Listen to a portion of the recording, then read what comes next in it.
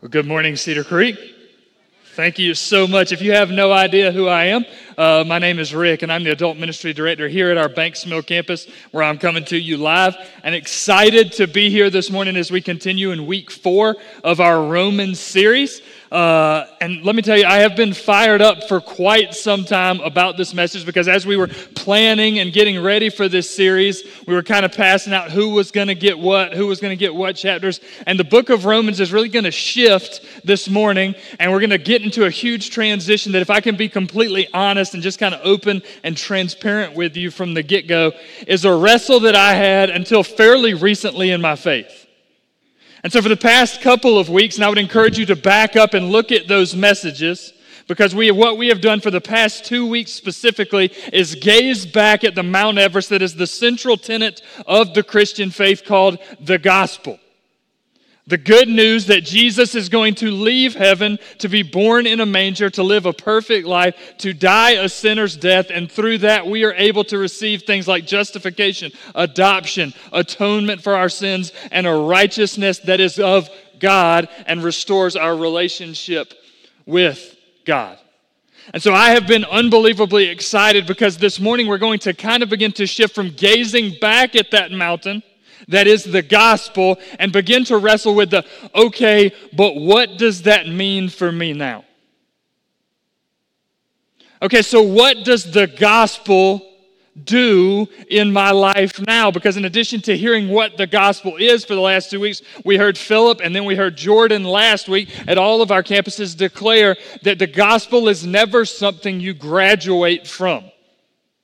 That it's something that we preach to ourselves time and time and time again for every day that we're on this side of heaven.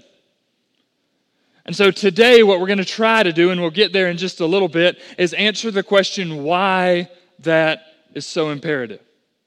But I want to encourage you, if you didn't get those 2 weeks, to go back and watch that, because it's going to help you as we wrestle back. And again, we're at a transitional spot, so this is a great week for you to catch up with everything that's been going on in the book of Romans if you haven't been with us. There's 2 types of people in the world. People that can turn their mind off, and people who cannot. Okay? I'll break it down a different way. There's 2 types of people in the world. People who decide to go to sleep, and they go back to their room, and they lay down, and they simply go to sleep. And then there's people who decide to go to sleep, and it starts about a 4-hour-long process of trying to unpack what's going on in your brain and what's happened in that day, and then you get the gift of sleep. I fall into the latter. Now, I need you to understand, I've shared this before. My mind is the scariest place in the entire world for myself, and it's my own mind. And it never stops. A couple of weeks ago, it was our daughter. She's now 4. It was her birthday.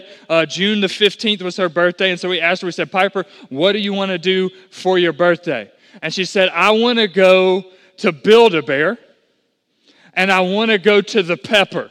That's what she calls Chili's, because Chili's here in Aiken for a long time had a giant pepper out front of it, and so that's what she calls Chili's. And so we said, okay. So I took off early from work. We went home. We got ready. We headed over to the Augusta Mall, and we went to Build-A-Bear. And Piper has your typical 3-4-year-old attention span, and so she was satisfied with that for a minute. And then she started with what Piper's favorite thing is at the mall, and that's the escalator. And she said, Dad, I want to do the escalator. I want to go up, and I want to go down. And it's her birthday, right? So I'm like, you know what, babe? We're going to do it. We will ride the escalator until you get tired. Now, my wife she has to take the little one. She's like, hey, I'm going to go to Barnes & Noble to try to get him to get some rest and maybe feed him. So we're going to go sit. I'm like, it's fine. I'll take her to the escalator. And so we make our way over towards the escalator. And the up escalator is fine. And then I recognize that the down escalator is roped off. Now, this is a sidebar, and it's free, and it has absolutely nothing to do with the story. But I do not understand how an escalator ever goes out of service and why you have to shut it down when it does. Whenever it goes out of service, an escalator is just stairs, right? I have to walk up and down that now. You don't have to rope this off. We can just walk up and down the stairs. But the down escalator is broken. Now, if you've ever been to the Augusta Mall, there's only 2 escalators. One is on the end all the way at Dick's, and the other is on the complete other end of the mall. But it's baby girl's birthday, and she wants to ride the escalator. And then she convinces herself that she only wants to go up this one. And so I say, okay. And so the first time we go up, and then we walk all the way across the mall, I'm thinking to myself, why is the escalator out of order? It's just stairs. And then we walk all the way back across the bottom of the Augusta Mall to go back up because, again, this is the escalator that she has to go up. And we're riding it up, and then I begin to think about this cycle that we're in. I'm like, this is meaningless. And again, I can't turn my mind off. And about the 15th time that we're doing this, I'm starting to get philosophical with it. Right? Like I'm starting to break it down and I'm starting to think through this passage in Romans that's freshly kind of in my mind where I'm going to be teaching through. And then I begin to think through my past and my faith and my story and my ministry career. So before I was in the position that I'm in right now, I did just under 10 years at 2 incredible churches as a student pastor. And I worked with middle school and high school students, and it was incredible. And I miss so much of it. But one of the things that was constantly infuriating for me and I struggled with in my years of student ministry was this cycle that I found middle school and high school students to be in when it came to their faith journey. And here's how it played out. We would do a winter retreat or a fall retreat or a summer retreat or an outreach trip or something like that, and we would come back and these kids would be on fire. Right? And then we would show up in the next small group. Every kid is sharing, and it's deep, and it's meaningful. And I'm going to tell you, doing that with middle school and high school students is one of the most addictive things you can ever do because when stuff starts to click in their mind, it's unbelievable to watch. And so that goes on, depending on the kid and how type A or type B it is. It may last for a couple of weeks. It may last for a couple of months. But then it begins to feel like they kind of begin to drift away. And the answers become less readily accessible for them. They begin to share less. They begin to kind of go back into their, I call it their disgruntled teenager stage, right? Like, I don't need anybody's help. I don't need anybody really to speak to me or look at me or talk to me or tell me anything. And they migrate themselves back in that direction. And then the next retreat comes up. And then we start the cycle over and over and over again. And for the entire 10 years that I was in ministry, there was kids that honestly I saw come out of that cycle and take tremendous steps in their faith and walking with Jesus, and praise God for that because it wasn't any strategy or thing that we did. It was just God's grace shown to them through the gospel that they began to apply in their life. But I, for all of my years in student ministry, never figured out how do I get kids off of this escalator ride? How do I get kids away from their faith being a series of highs and lows, highs and lows, highs and lows? Or what's even worse, a series of highs and then a series of just kind of blah. That I'm just kind of coasting, that I'm just kind of riding. And so then the 23rd time that we're walking across the Augusta Mall, all right, this is all that just happened, is still happening in my mind as we're riding up and down, up and down, up and down. I began to think about my own story. Now, I grew up in a Christian home, but I didn't really come to faith, didn't surrender my life to Jesus until college. And from the very moment that I actually submitted to Jesus, I knew that Jesus was calling me to something. And I'm just the kind of personality type that if I'm going to do it, I'm going to do it. Like we're going to get after it. And so I started doing it, right? Like I'm pretty sure if you could go back and ask my roommates and my friends before Jesus that were in my life, after Jesus, if they knew Rick, they probably thought that I got connected with some kind of cult. Like I came back and I was like reading my Bible, I was studying my Bible, I was hoping that people were going to ask me, I was going to try to share about it, and that's what I became. Now I became that and I still had some cynicism to me. But I was wrestling with that and I was getting after it and I was trying to figure out what this gospel thing meant for my life. But then something happened. And what happened is in that cycle of getting after it, a couple of months, maybe less than that, I couldn't tell you exactly when it was, into this newfound relationship with Jesus, the old Rick won a battle over the new Rick.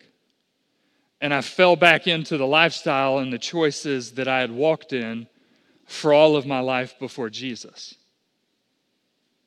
And so then I began to run back to this gospel message knowing, hey, this is the thing that saved me. This is the thing that broke me. This is the thing that caused me to fall in love with Jesus. And I ran back to it.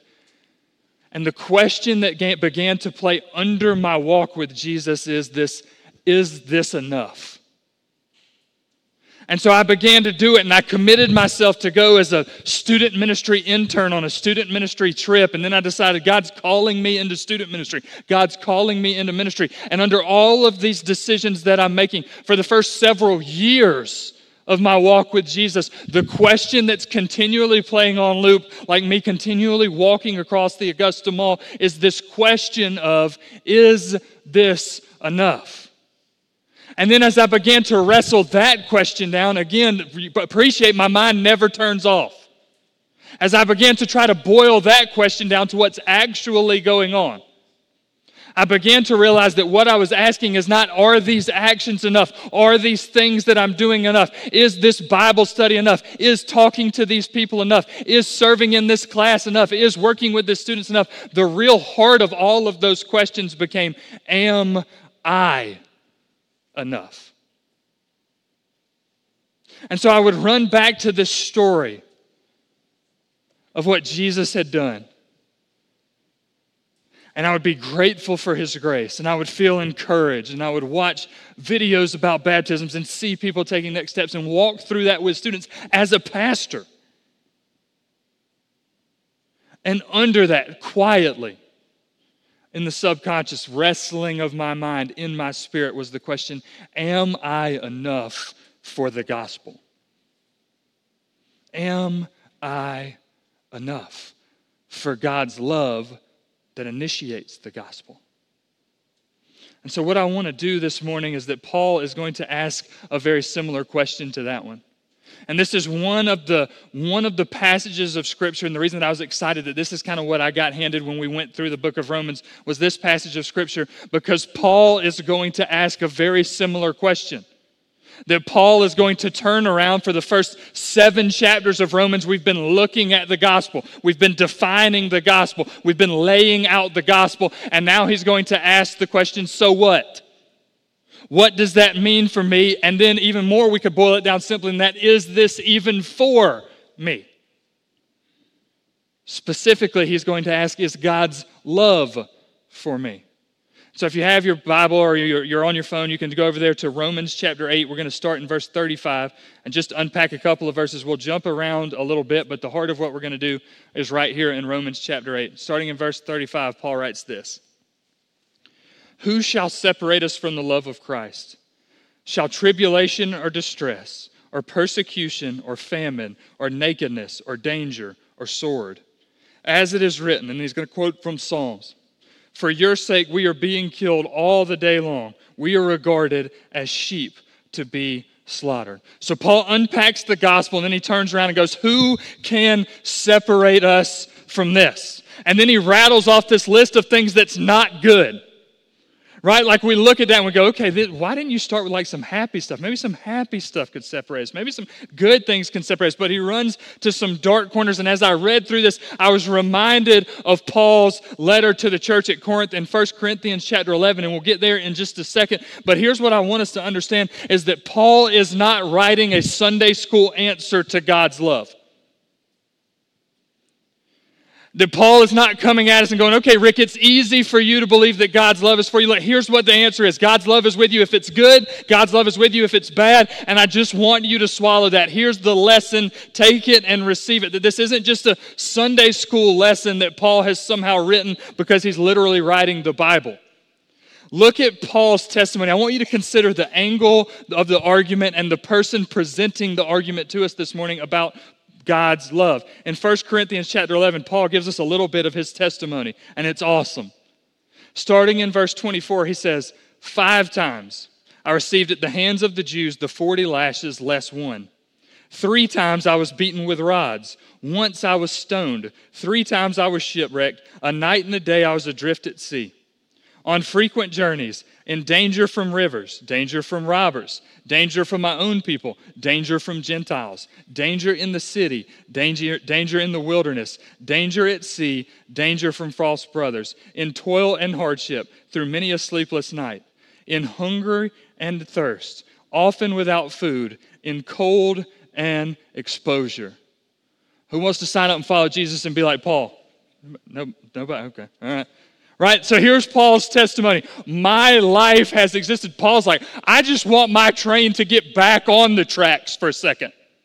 My entire train ride has been off the tracks. And so Paul is not writing this lesson to us about God's love from some ethereal theological position. It's not some abstract thought that he's pulled from the heavens about God's love. This is personal. And that's the first point that I want us to understand this morning about God's love, is that it is personal. God's love for you is personal. But I want to be careful because we just read this passage from Romans, and if you're going, or from Corinthians, and if you're going, whoa, Rick, if that's what God's love looks like, and that's Paul's argument for God's love, is that I'm going to be shipwrecked, I'm going to be beaten, I'm going to be stoned, and then I'm going to do it again, and then when that's gone, I'm going to do it again, and then eventually I'm going to be arrested in Rome and killed for it. Thanks, but I'm all full up on difficult times.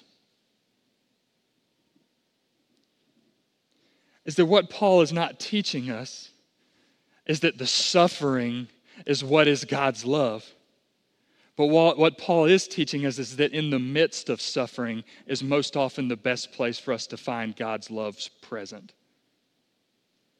That Paul is not saying, I have earned God's love because I've been through X, Y, and Z. He says, I've been through X, Y, and Z, and in each of those circumstances, in each of those scenarios, I found God's love to be present.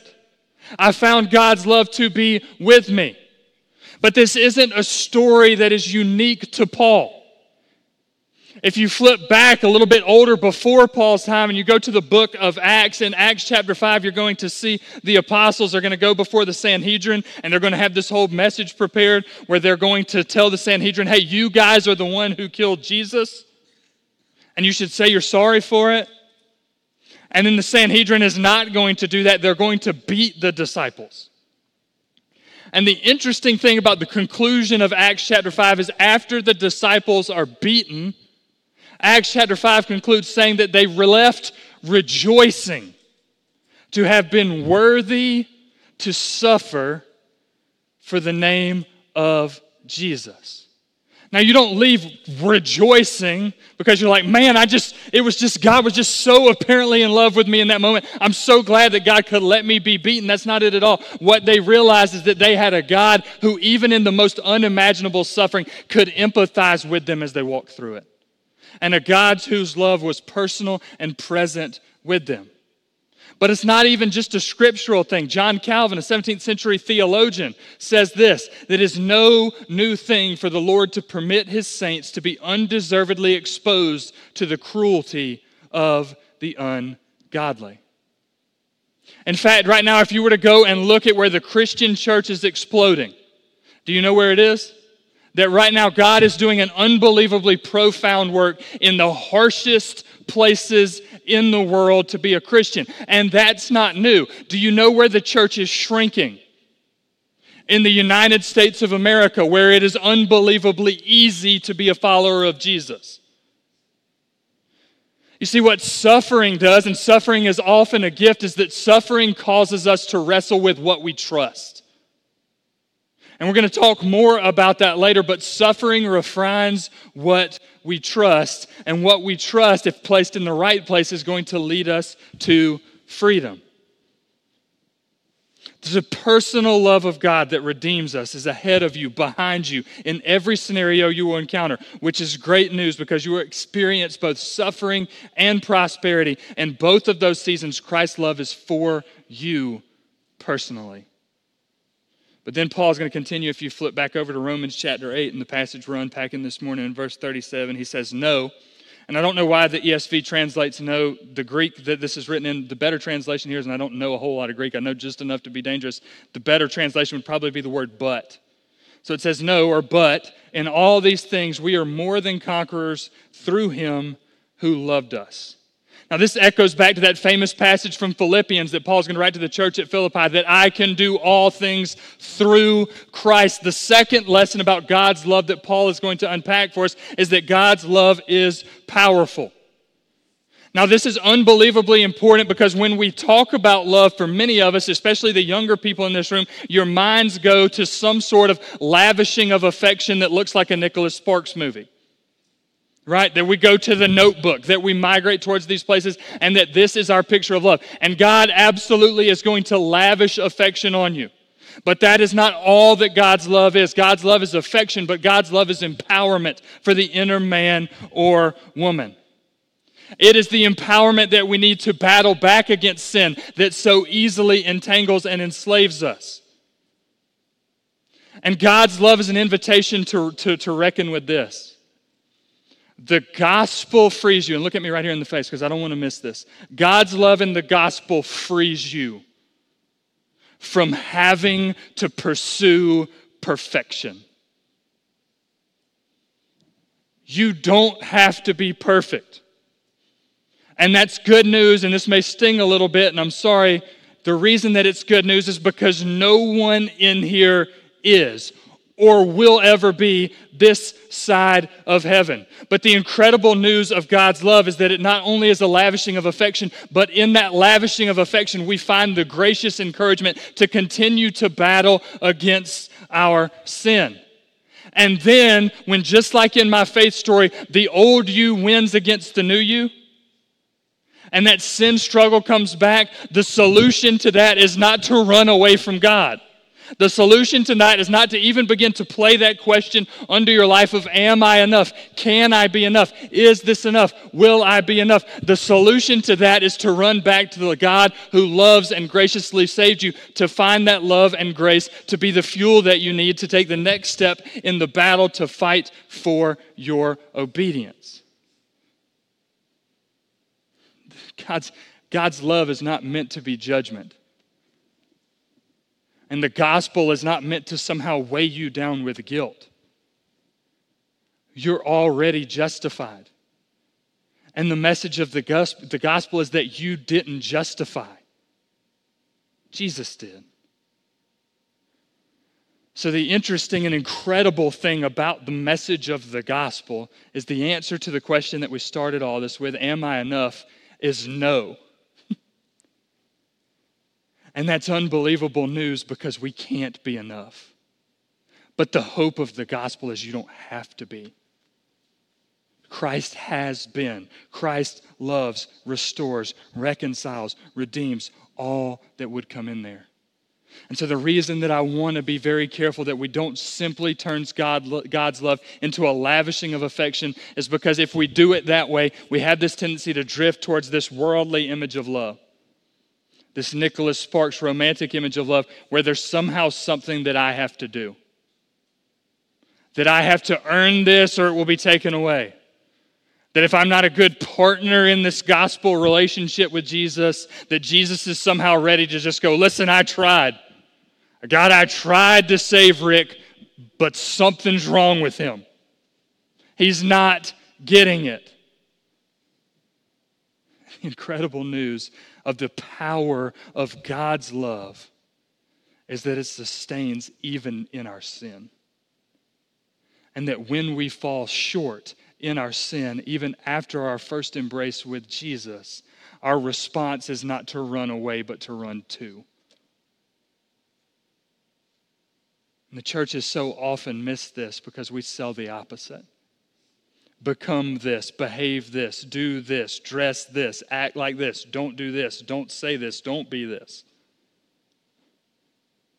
When the message of the gospel is simple, Jesus. Yeah, but I struggle with this. What am I supposed to do? Jesus. But I wrestle with this. I'm uncertain about this. Am I ever going to be good enough? Rick, you don't know what I struggle with. You don't know what I wrestle with. I don't have to.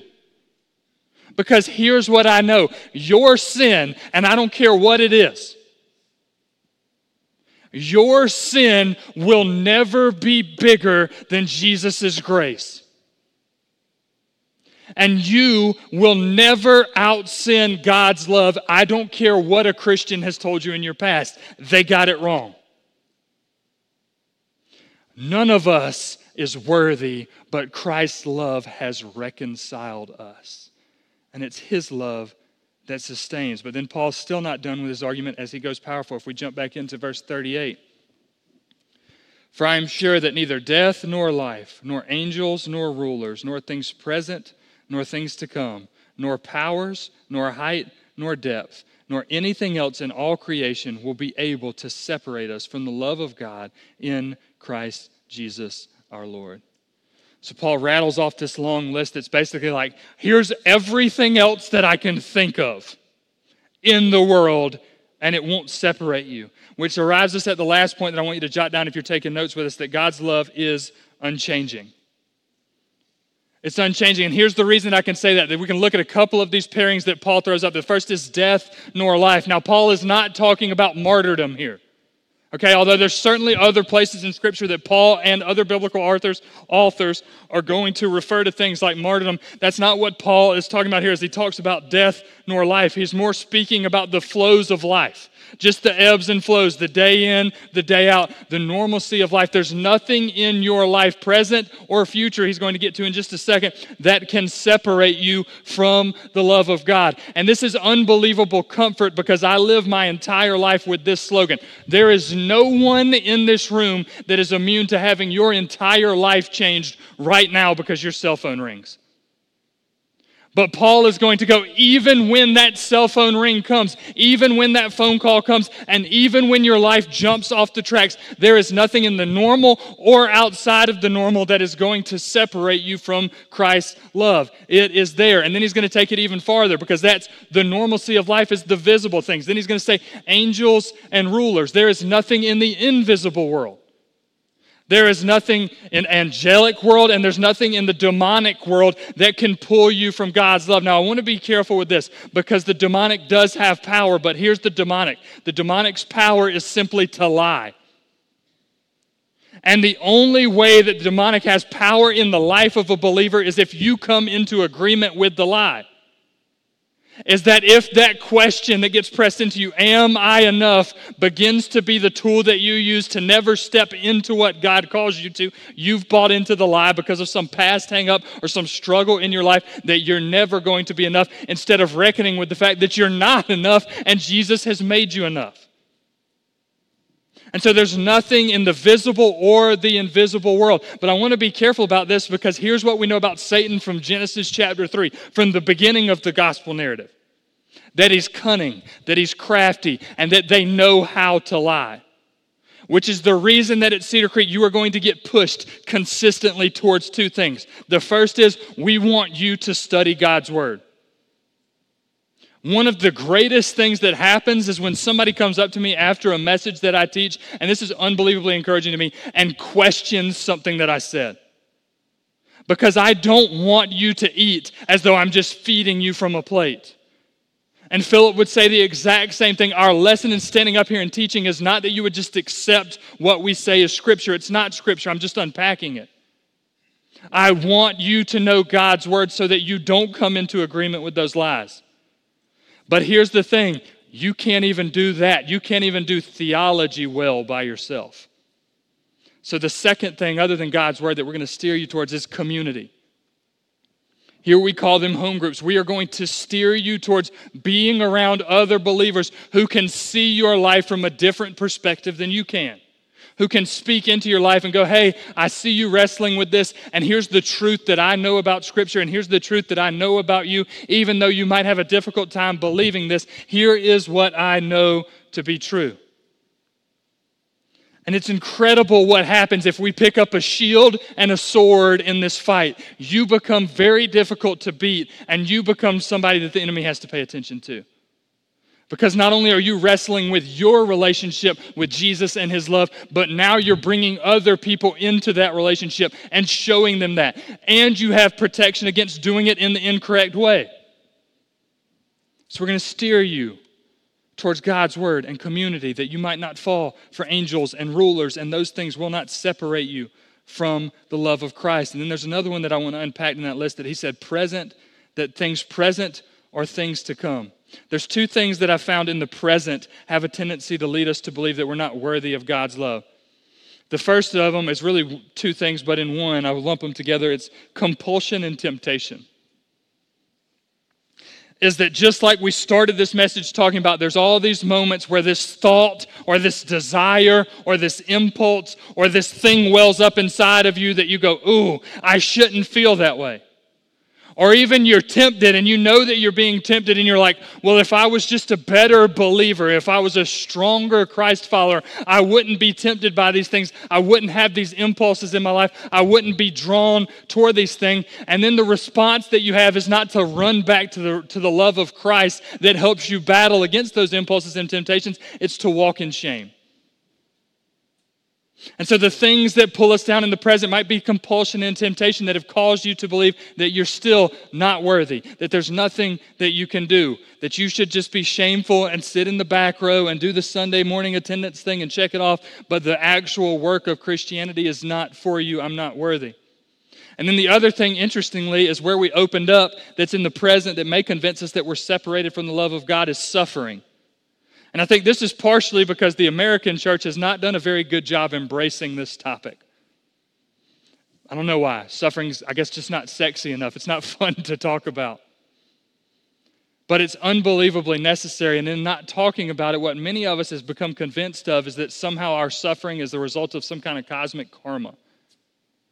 That I'm walking through this difficulty because of something I did and because God is angry with me and because God doesn't love me and because he needs me to repent of some sin I didn't even know I struggled with. And until I can figure out what it is, I'm going to be stuck in this and bad things are going to continue to happen. It's going to continue to rain on my parade and we have to live the rest of our life like Eeyore.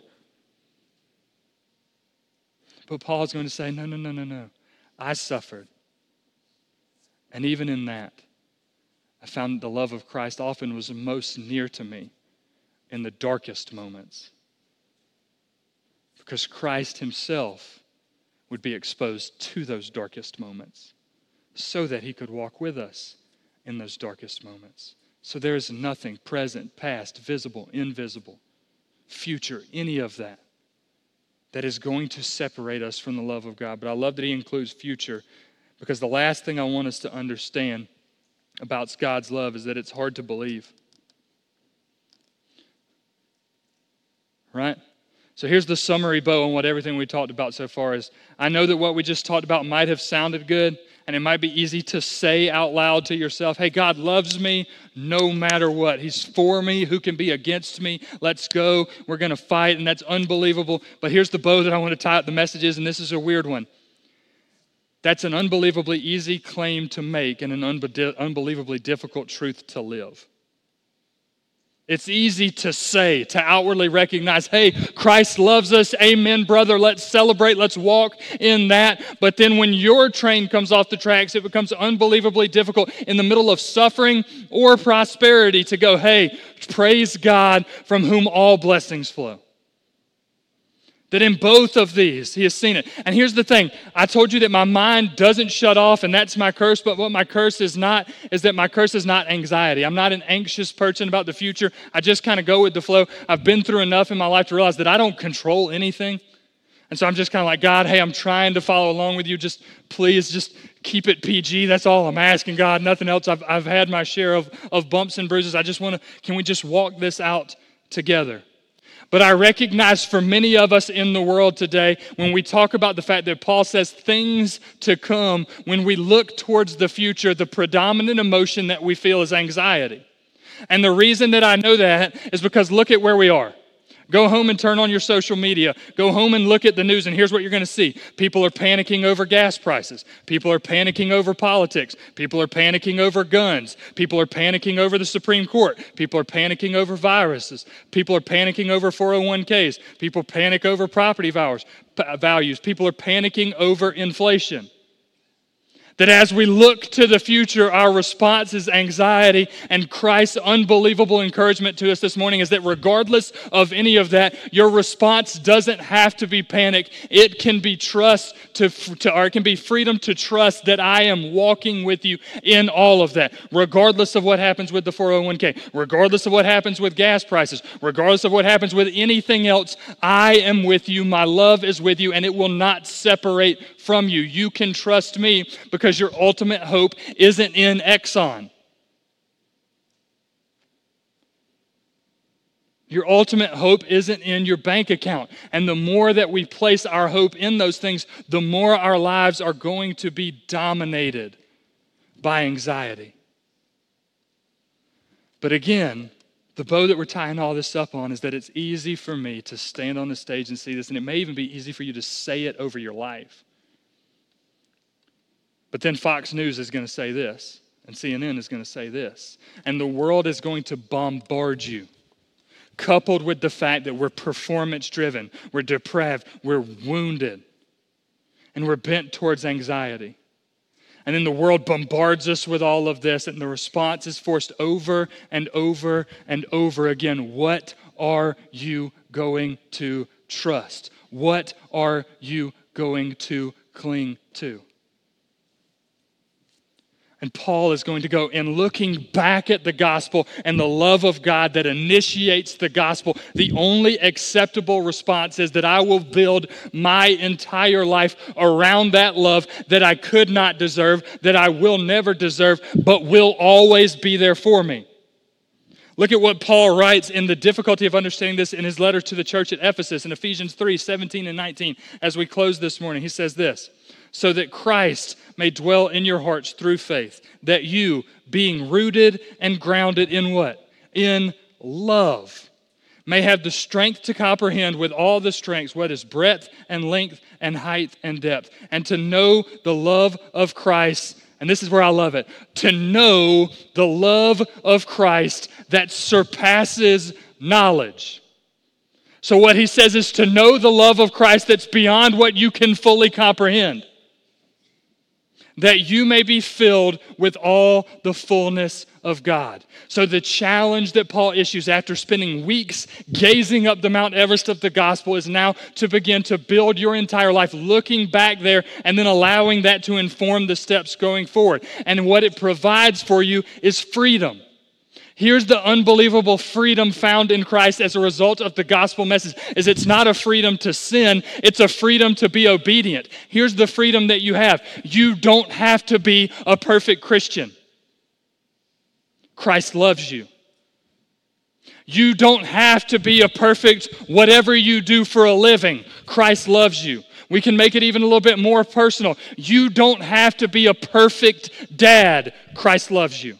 You don't have to be a perfect mom. Christ loves you and gives you the freedom to trust in his love and in his saving work of the gospel as you do your job, as you parent, as you do whatever it is that he would call you to do so that you can experience freedom. And when you feel like you hit a home run, you can celebrate Christ's love being sufficient then. And when you feel like you struck out and it was all that you could do to not accidentally kill your toddler, you can celebrate God's love then because it was sufficient when you felt sufficient and when you felt completely insufficient.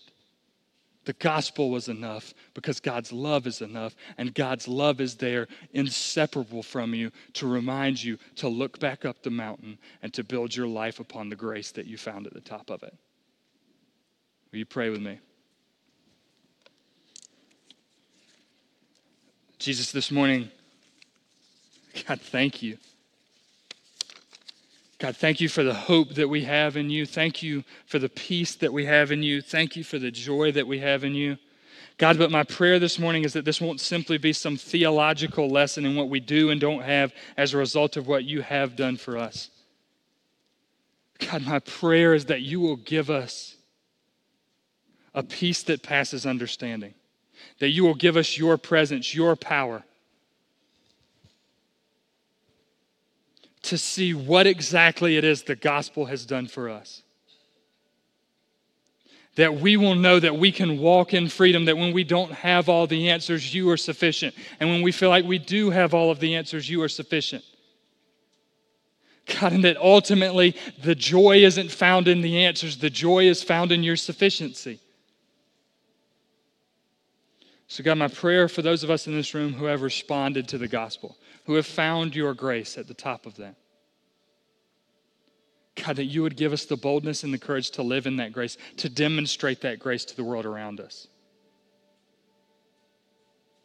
God, that we wouldn't feel the need to respond to every social media post or correct everything that everyone gets wrong, but that we will see social media posts and news and desperation and hurting and brokenness as an opportunity to paint a picture of the grace that we've already received. That we would paint a picture first of Jesus and allow him to do the business of battling with sin, of correcting hearts, and of drawing into joy. God, my prayer for those of us in this room and one of our other campuses or joining us online that don't know that hope, that don't know that joy, that don't know that love. God, who tense up even at the notion of the word love. Because the love that we were promised of this earth didn't work out the way that we thought it would, that it ended in divorce, it ended in abuse, it ended in someone walking away. And so even that word makes us uncomfortable. God, may you remove all of those hurts, all of those wounds, just to give us a glimpse of what your agape, your true godly love is for us. May we surrender our lives. May we see the gospel message, the good news that you have saved us and redeemed us and restored us, if we will be faithful to put our faith in you, to trust you. So we love you. We worship you. We thank you for everything that you're doing in this place this morning. It's in your name we pray. Amen.